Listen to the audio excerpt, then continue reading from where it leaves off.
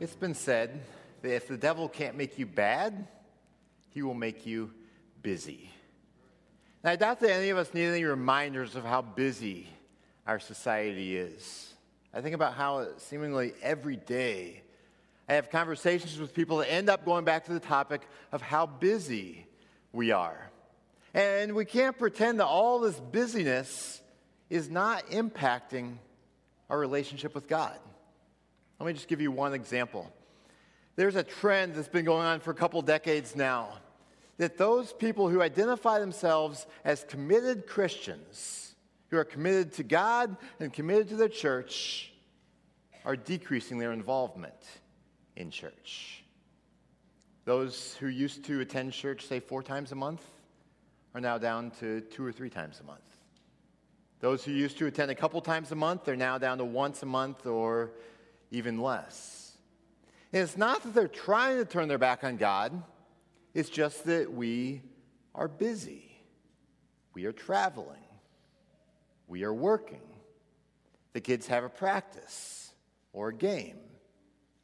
We have a hobby or maybe a house project that keeps calling our name, or you know what? We are just so busy the rest of the week that we are tired. And so the result is that we are here less. And this is just one of the symptoms of how the busyness of our society is impacting our spiritual lives. And I find it fascinating how Christians can get so worried about what's going on in politics, or so worried about what's going on with the morality of our culture, yet you don't hear Christians very frequently expressing concern about our busyness. Yet I can't help but think that if Jesus was here with us today, among other things that he would say to us is probably something along the lines of, you people, you honor me with your lips, but your hearts are divided, not because you are bad, but because you are busy. I invite you to turn in your Bibles this morning to 2 different places. One is Matthew 14, and the other place is Mark chapter 1. So you can put your finger in Mark chapter 1 or a piece of paper over there, and then we'll start out in Matthew 14 in a moment.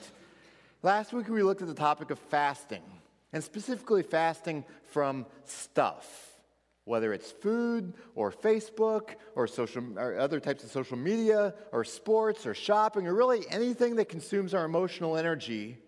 There's value at times from fasting from those things to help us to grow in our hunger for God. And today we are looking at a different type of fasting, not fasting from stuff, but fasting temporarily from the busyness of our schedule. And if we are to put our schedule on a fast, it may look like resting a bit more, slowing down, or setting aside intentional times for solitude and silence.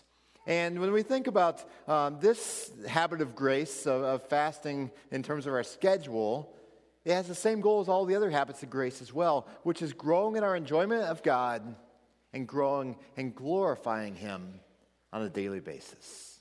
Let me pray for us, and then we'll dig into Scripture. Father, thank you that you love us so richly, and that you sent Jesus, among other reasons, to give us rest. That we strive for so many different things. We are seeking our identity and our significance and our security in so many things that do not ultimately satisfy. Lord, we thank you again that Jesus came to give us rest spiritually, so that we don't have to keep striving in our spiritual lives to try to earn your favor, but that we can rest in the finished work of what Jesus has already done. And Lord, we confess that we so easily get busy and we get distracted. And I pray that in our time together right now, over the next handful of minutes, that you will give us a focus and an attentiveness of mind and heart and ears, so that we will hear not only what words are coming out of my mouth, but what you want to say to each one of us. We pray these things in Jesus' name. Amen. I want to start off our time looking at Jesus, looking at the example of Jesus. And what we see when we look at Jesus is that he made a habit of getting away in solitude and prayer. It was a habit that he instituted in his life. I want to look at 3 examples. There are others, but I just want to look at 3. The first one is in Matthew 14. In this passage, Jesus has just been teaching a large crowd of well over 5,000 people. And I want to pick up in verses 22 and 23 of Matthew 14. It says, immediately he made the disciples get into the boat and go before him to the other side while he dismissed the crowds. And after he dismissed the crowds, he went up on the mountain by himself to pray. When evening came, he was there alone. And so we see this example of Jesus. He had dismissed the crowds, he dismissed his disciples, and he went up on a mountain alone in order to pray. He made a habit of getting away in solitude and prayer. I think of another example over in Mark 1, so you can turn over there in your Bibles, Mark chapter 1. In the passage just before what we'll look at in verse 35, Jesus had been in a house. And people heard Jesus was in this house. And so it says, in the evening time, the whole city gathered outside of that house to see Jesus. And a number of people were bringing sick people to Jesus in order to have him heal them. And so that was what was going on the night before. And let's pick up now in verse 35 of Mark chapter 1. It says, and rising very early in the morning, while it was still dark, Jesus departed and went out to a desolate place, and there he prayed. And so he had been up late the night before. Yet he got up early in the morning, it says, before the sun even came up, and he went out alone, away. Why? So he could pray. Why did he go so early in the morning? I mean, he was up late the night before. Why not sleep in a little bit and then get up a little bit later? Well, the reason that he got up so early to do this is so that he would not be distracted, because he knew that if he did not get up early to do this, there were going to be people clamoring around him for more attention. And we see this actually in the next couple of verses, verse 36. And Simon and those who were with him searched for Jesus, and they found him and said to him, everyone is looking for you. So that's what would have happened had Jesus waited. He knew that there would have been distraction galore. And so it was important for him to pull away and spend that personal time with God. Now, in our lives, we are always going to have more opportunities in order to do more things. Whether it's to make more money, whether it's an opportunity that we want to investigate, whether it's a task that needs to be done, people who need us in some way or another. There are always going to be more things that could occupy our time. Yet Jesus here is giving an example of the importance at times of pulling away in order to focus on God. Now let's put ourselves in Jesus' shoes for a moment here. If you were Jesus and you have all these people coming to you who have needs, I mean, they're sick, they have relational problems, they have all kinds of needs, they keep coming to you, would you ever feel right about pulling away when there are more people who have needs to be fulfilled?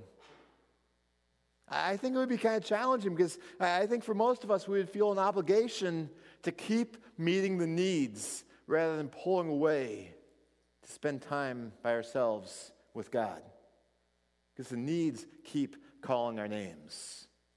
But again, we have to recognize that in our lives, there's always going to be more that we could do with people, with tasks, with projects, with work, with making money. There's always more out there that we could be doing.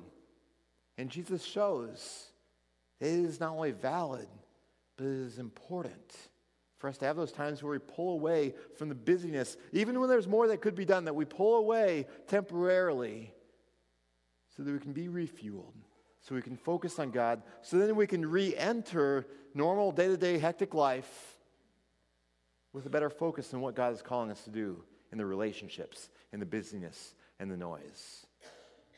And that's why Jesus was getting away. It wasn't like he was trying to avoid people. Instead, he just recognized that in order to be really ready for what God was calling him to do on this earth, he had to spend time with God so that he could come back prepared to minister to the people. Now, I want to turn to one more passage, Mark chapter 6, so you can just turn over a couple of pages in your Bible to Mark chapter 6. And Jesus in this passage had just sent out his disciples. And he had sent them out on some ministry, and in Mark 6, Picking up in verse 30, it says, the apostles returned to Jesus and told all that they had done and taught. And he said to them, come away by yourselves to a desolate place and rest a while. For many people were coming and going, and they had no leisure even to eat. And they went away in the boat to a desolate place by themselves. And so what we see here is that Jesus is teaching his disciples, you know what, you all need to do the same thing as I do. In the midst of all the busyness, it says people were coming and going, they didn't even have time even to eat.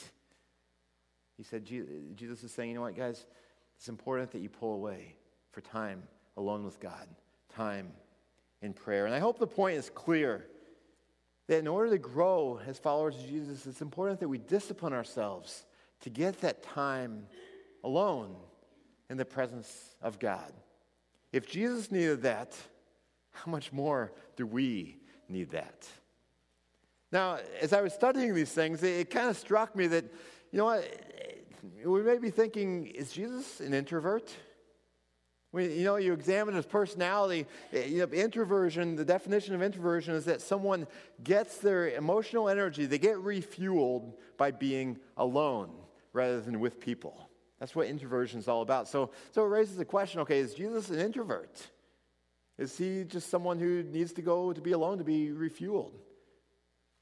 Well, I really don't think that's what this is talking about here. It's not talking about introversion or extroversion. Jesus instead is giving us a model of one of the primary ways that we commune with God and talk with him is to get into an undistracted place in order to invest in that relationship with him. We pull away temporarily so then we can come back refueled and ready for what God has for us. Let me give us some additional reasons for why a rhythm of solitude and silence and communion with God is so valuable. One of the reasons is that it gives us undistracted time with God in Scripture and in prayer. Undistracted time with God in Scripture and prayer. We live in an era of huge distraction. That there are so many different things that call for our attention and our time. And, this little device, smartphone, is such a contributor to that. I mean, how whenever we have a smartphone around us, we're always liable to be getting phone calls and text messages. We have the temptations to, go on there, check social media, surf the web for a little while, read some articles, play a game on there. It's such a source of distraction. There are blessings that come with it. But it can be such a distraction among so many other distractions in our world today. And this is why it's so important to get that undistracted time with God on a regular basis. To pull away, to be alone for a period of time. If need be, shut the door of whatever room you are in. Alert others, if it's family or whatever, alert them, hey, this is what I'm doing. If they're prone to coming in and distracting you during that time, turn off the TV, turn off the music, put the phone in another room. Might be hard to do, but do that. Because then it helps you to really focus in on Scripture and on prayer. And I know this may be a hard thing to do, especially with the phone, because we're so tempted to keep that phone right with us all the time, just in case someone needs to get hold of us. But you know what? I think how just a few years ago, even in my time here at Frieden's, that in my early years here, if someone wanted to get a hold of me via phone, they had two ways to do that. They could call my house or they could call the church. And if I was not in the location where they called, well, they'd have to leave a message.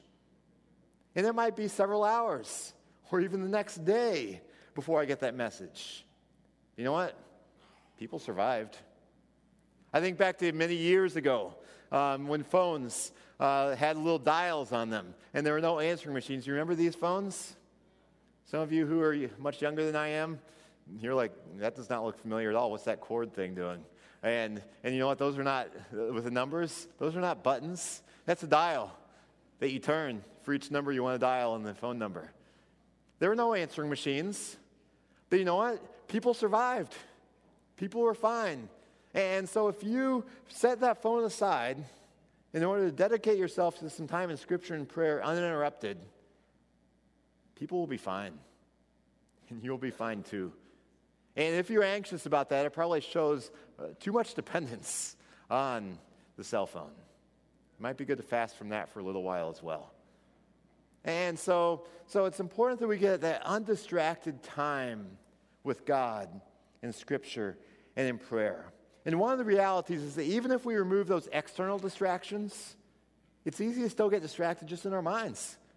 I mean, how many of you ever just sit down and pray, and you're trying to pray, and all of a sudden your mind is off thinking about something that's coming up tomorrow, or later today, or something that happened yesterday, and your mind is distracted in prayer. Or you're reading Scripture, and your mind is somewhere besides in the Bible. That is so easy to do. So we still have those internal distractions as well. That's why, for me, one of the big things that benefits my times with God is having a notebook with me. And in that notebook, as I'm reading Scripture, I write out verses that stick out to me. I write insights about them. I write questions about them. I turn them into prayers. In that notebook, I actually write out prayers to God, kind of like I was writing a letter to God. And yes, writing things out by hand takes extra time. But that's part of the point, helping us to slow down and to focus. Because when you're writing something out, it's much harder to get distracted. So writing stuff out, it slows you down, helps you get focused. That's something that works well for me. And so pulling away for silence and solitude and communion with God helps us get undistracted time with God in Scripture and prayer. It also helps us with thanking God on a consistent basis, because if our lives are busy and we're just speeding through each day, it's easy to experience blessings during the day, but then to not really give God thanks for those blessings. Yeah, we may be praying for things, we may see God answer prayers, but do we stop to say thank you? And one of the things that can happen if we get this rhythm into our lives of even every day having a little bit of time set aside, undistracted with God, it gives us an opportunity to prayerfully review the last 24 hours and to specifically thank God for each of the blessings that we have seen in our lives. Each of the ways that we have seen God at work, we can thank Him. So this is a way to build an attitude of gratitude in our lives. And another way, another reason why this rhythm is helpful is that it deepens our character if we do it well. Because, again, we're so easily just flying through life, and we're doing things, we're saying things all the time, but frequently we aren't actually reflecting on the things that we do and say. And so we do and say things, but then in our busyness, we aren't really learning any lessons along the way. And so by slowing down and examining what's going on beneath the surface of our lives, it helps us to really grow. Because then we're not just doing and saying things without reflecting, but we can really dig deep, because there's stuff going on under the surface of our lives. Whether it's motives or anxieties or fears or hopes or joys or dreams. And by slowing down and prayerfully examining what's going on in our soul, it can help us to understand more of how God wired us. It helps us understand more of the brokenness that's going on inside of us, and then how God can heal that brokenness. So then we are prepared and equipped and empowered to go out and apply God's will in deeper ways in our words and our actions and our motives. So this is a way to really deepen our character, to examine our lives prayerfully in the presence of God, and to apply Scripture to our lives. And so this rhythm of getting away from the busyness and the distractions on a regular basis doesn't have to be a long period of time. I mean, it could start out as 15, 20 minutes, which we can carve out somewhere in our day. It's a way to pull back from the busyness of life, to reflect, to pray, to read Scripture, to internalize it, to meditate on it, and then to equip us to go back out into the busyness and the noise and the people, equipped to do God's will in fresh ways. So that is one important thing, is just get that rhythm into our lives, even on a daily basis. But I want to zoom out and look at bigger rhythms of our life, because the Bible has something to say about that as well, and specifically on the topic of Sabbath. I want to turn to a passage in Exodus chapter 20. Exodus chapter 20, God is telling about this idea of a Sabbath. Exodus 20, picking up in verse 8, it says, "Remember the Sabbath day to keep it holy. 6 days you shall labor and do all your work. But the seventh day is a Sabbath to the Lord your God. On it you shall not do any work. You or your son or your daughter, your male servant, your female servant, or your livestock, or the sojourner who is within your gates. For 6 days in 6 days the Lord made heaven and earth, the sea, and all that is in them, and rested on the seventh day. Therefore the Lord blessed the Sabbath day and made it holy." So the word Sabbath, it really means to cease or to stop. So the idea of Sabbath is that you have 6 days where you're dedicated to work, to productivity.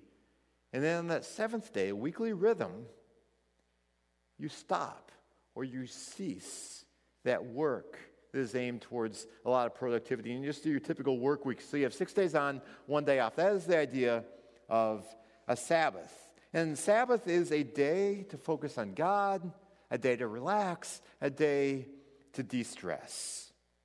Now, for many Christians, when they celebrate a Sabbath, it's on a Sunday. And so a part of that is worshiping God with their church family.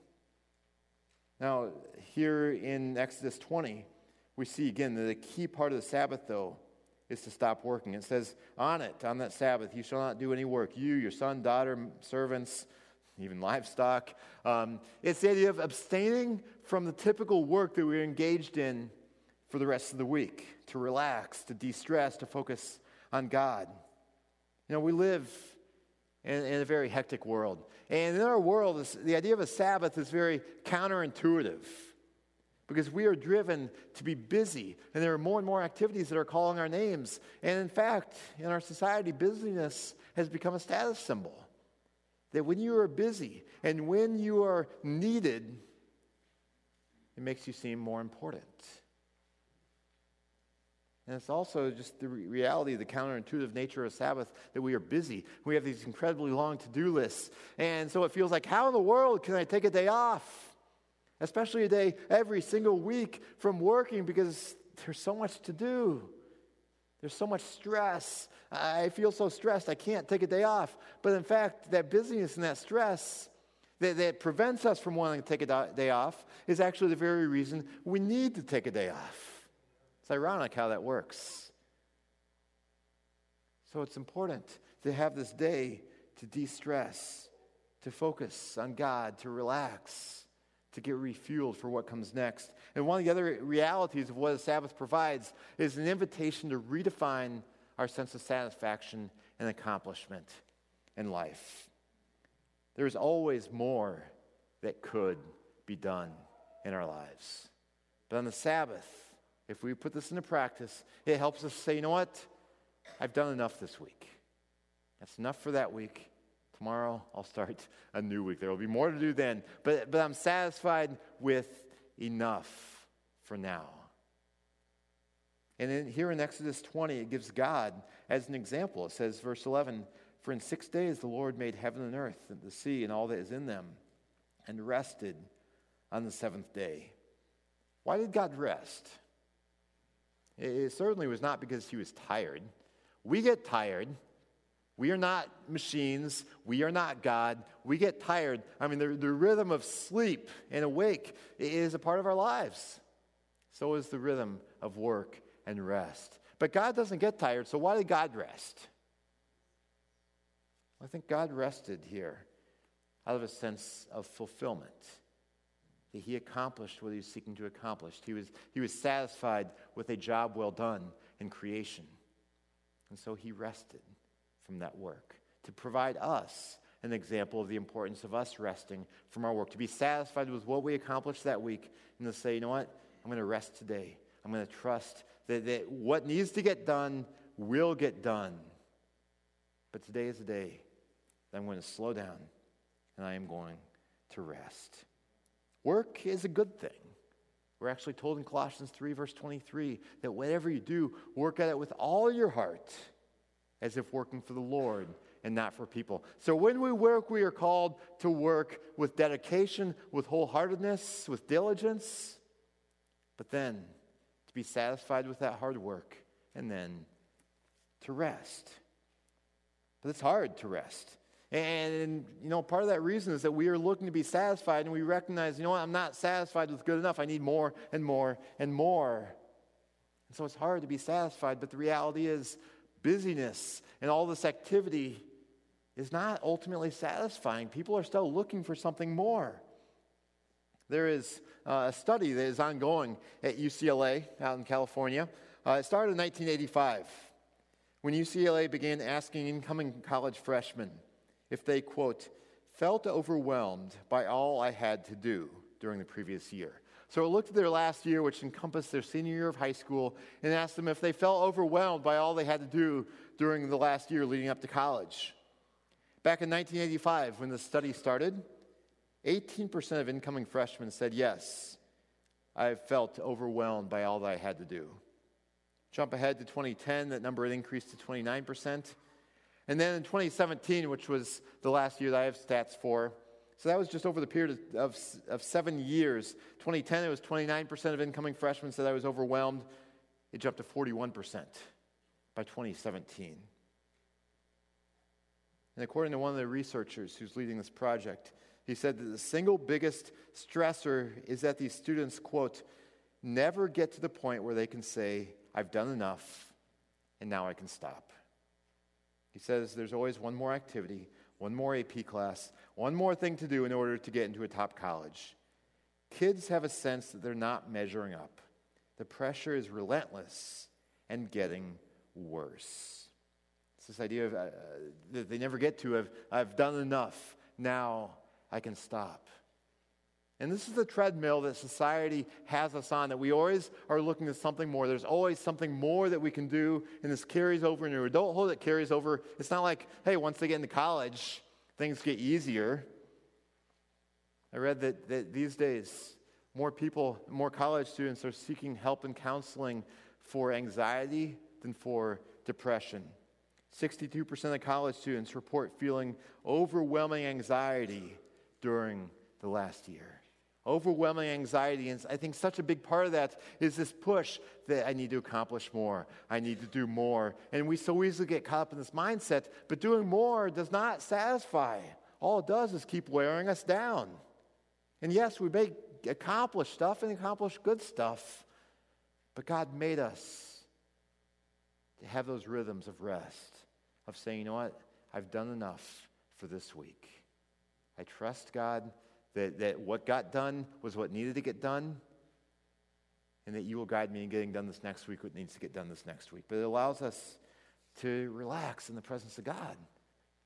Because God did not send Jesus to this world to stress us out or to make us busy. I mean, Jesus, he said, Matthew 11, verses 28 through 30, come to me, all you who are weary and burdened, and I will give you rest. Take my yoke upon you and learn from me, for I am gentle and humble in heart, and you will find rest for your souls. For my yoke is easy, and my burden is light. Yet, we get so caught up in busyness and in striving and in seeking more and more accomplishments. And you know what? It is great to dedicate ourselves to the work to which God's calling us. Yet at the same time, we need these rhythms of rest built in with the work. Or else we're going to get burned out, we're going to get worn down. So the habit of grace we're talking about today is to establish healthy rhythms in life. Establish healthy rhythms in life. And this looks different for different people. But I want to give you just the example of the rhythms that I've established in my life, at least an overview of them, just to help give an example of what might this look like. And again, it's going to look different in your life. All of our lives are different. We all have different variables. But I will say that for me, in my first few years here at Friedens Church as a pastor, I've been here 9.5 years now. For those first few years, I did not have a healthy rhythm in my life. I was young. I was passionate. There was a lot that needed to be done here at the church. For a while, I didn't have a kid, so that helped out some. And for the first 4 months here at the church, I did not take a single day off work. And it wasn't that the church leaders were saying, Brandon, you need to be our slave, you need to keep working. It was a choice I made myself. I remember Thanksgiving Day, 2009. I was in my office in that morning working on some stuff that was very stressful and pressing. 4 months, not a day off. Finally got a little bit of a day off over Christmas, visiting some family, but there were some pressing things. Got a phone call, still needed to deal with things while I was on vacation. It was not a healthy rhythm of life, but since then, thankfully, I've come to a more sustainable and healthy rhythm. Part of it, let me just kind of run through the course of what a typical day is for me. I start out the morning, at least 4 days a week, riding my bicycle. And it's not just a short ride, it's usually hour and a half. And I love being outside. I do it before the rest of the family gets up so it doesn't interrupt the normal daily rhythms and routines. And I love getting that fresh air. And for me, I call it random think time. I don't listen to music. A lot of people like listening to music when they work out. I like it in other forms of working out. But riding a bike, I tried it one time. It felt like noise pollution. It was mentally draining because I love just letting my mind just go. Sometimes it goes to prayer. Sometimes it goes to processing the sermon coming up. Sometimes it's just thinking or just enjoying nature. And that's so healthy and rejuvenating for me mentally and emotionally. And when I get back home, eat breakfast and supper with my family most days. A blessing of living next door to where I work is I'm able to eat lunch with Shelley most days. Those are important times to unplug from the busyness of the day and spend time with family. And then on top of that, in the evenings, I have meetings on a regular basis. Usually 2 to 3 evening meetings a week. But I try to limit those meetings so I don't have too many in a row, but also even when I have evening meetings. I typically am spending supper time and a little bit of free time with my family and try to limit those meetings. And then at night before I go to bed, that's when I spend that dedicated time with God. Set aside the distractions, read Scripture, pray, things like that. And it just establishes a healthy rhythm. As far as Sabbath, for me, my Sabbath is Monday. Because as a pastor, I work on Saturdays and Sundays. But Monday is that day off. It's a day of moving a little bit slower, relaxing a little bit more. Yes, I still have tasks to do around the house sometimes. But at the same time, I do them with a more leisurely pace. It's a time where I'm able to read. And it's a time just to get mentally rejuvenated, to hit the ground running the next day. So that's a little bit of my rhythm in my life. Like I said, I know that you will have differences from that, but I pray that each one of us will examine our lives and identify ways to establish a healthy rhythm, a sustainable rhythm. Because the reality is, we as Americans, we are busy. We are busy. And we can't pretend that busyness does not impact our relationship with God. As I said earlier, I believe that if Jesus was here with us, he'd probably say, you know what, you people, you're so busy. You honor me with your lips, but your hearts are divided, not because you're bad, but because you are busy. And a way to combat that is by getting rhythms into our lives of rest and of rejuvenation. And you know what, I did not hear Jesus' audible voice saying, hey, this is probably what I'd say if I were here with you. But I took this from the parable of the sower.